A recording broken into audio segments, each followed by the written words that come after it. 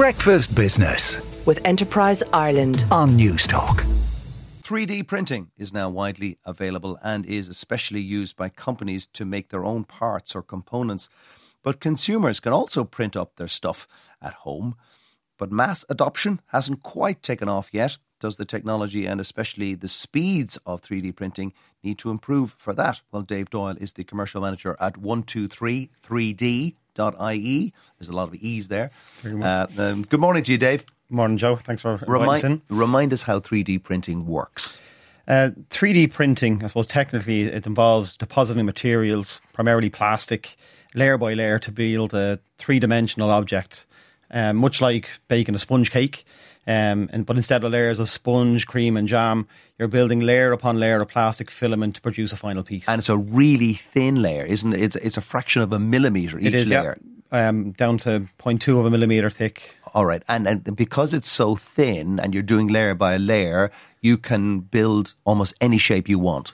Pretty much. I brought a couple examples here. You brought here a pumpkin today. in. You brought a wonderful pumpkin in that your daughter designed. Yeah, my 7-year-old daughter Mia was able to help me print this piece here. So, well, I'm very envious as I've got a 10-year-old who would love that kind of thing. And of course, it means you can put stuff into the pumpkin. And you've also got a rugby thing that you've printed off as well, which is a place kicking thing that you put the rugby ball on before you do your kicks. I think pretty much anything that you can design can be 3D printed within reason.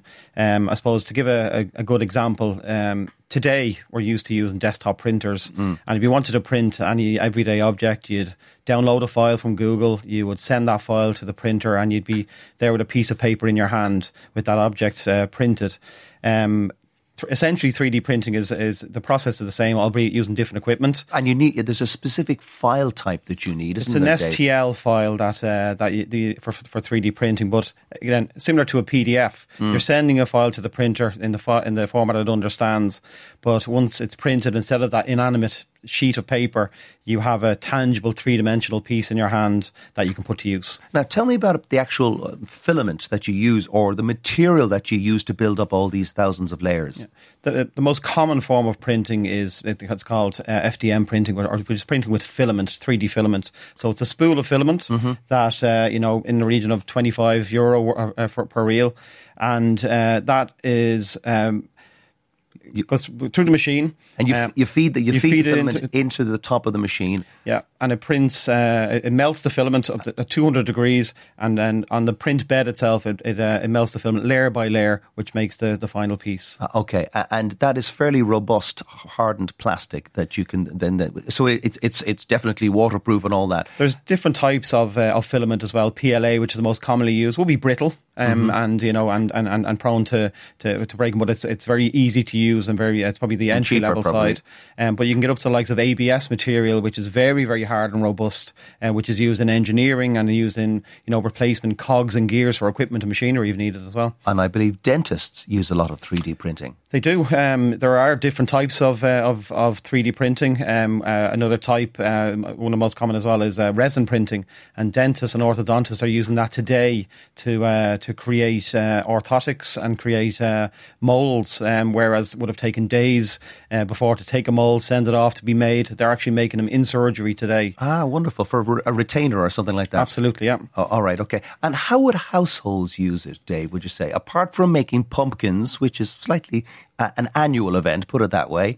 And what else would households need a 3D printer for? There are everyday uses. A good example is even in our own office, the fridge. Somebody broke the handle off the fridge in the office. No one would admit to it now, but it got broken on the way. Sherlock Holmes is on the case. Absolutely. But within a short space of time, within a matter of hours, we were able to reprint a handle that suited that fridge, which takes the hassle out of having to go and find the part or go buy it or order it on. And would the fridge maker have the SLA file or the PLA file, whatever it is? It can actually get down to the level of going into simple design software, CAD software, and creating the handle or a version of that handle that suits yourself. So you can do both. You can download from online repositories that are already available there, the likes of Tinkercad and design pieces, and down to printables and printables.com, where you can actually download files that are readily available today. Now, there were concerns when 3D printing was, made available to everyone, that people might print up weapons from it. Again, it's I suppose with any technology, people can use it whatever way they wish. But I think these days, particularly with the likes of weapons and any of that, and in industry, there's a lot of safeguards in place for that. Is it illegal? Is it illegal to share over the internet a file that could make a gun, for example? It would be, yeah. And I know from a security point of view, the likes of TSA and airports and so on are very well versed, and their scanning equipment is very tuned in to finding. Or would they? Because it's plastic, obviously. They won't be able to detect it from them. In the metal detectors, it all comes down to shapes, sizes, and knowledge, and that they have. Is it going to take off, do you think? Absolutely. When you look, going back years ago, the machines were quite robust, they were quite large, they were quite expensive. The machine I brought in today, you can start on your 3D printing journey from as little as €250. And, depending on the investment that you wish to make, the machines are no bigger than, something that sits on a desktop. It looked like a kind of a slide projector. When we used to put the slide projectors on, that's what you brought in today to the office. Pretty much. Again, it's entry level, cost. It's gifting territory they're in there, and I do believe that 3D printers will even be a must-have at the likes of Christmas or communions and so on because of the price point. Anyone who's into their technology or someone who's looking to get into that space, it's very, very achievable now compared to years ago. Okay. And the machines can sit quietly in the corner, work away, and again, quite affordable. And it takes a few hours, though. It's not something that can be done in a few minutes. It does take a few hours. For example, how long did the pumpkin, which I've just tweeted out or X'd out, how long did it take to make that, Dave? On the machine that I use for that, one of the machines I have at home, now we don't print ourselves, we supply the printers, the accessories into the nuts and bolts, but we're enthusiasts ourselves. And on the machine I have at home, that was I think it was a 10-hour print in total, had this piece ready. But depending on the investment you make in the equipment, entry level will take longer, but you're still only talking a machine maybe €1,000-1,500. So you'd put it on, you put it on as you go to bed, and it works away overnight when the electricity rates are a bit cheaper.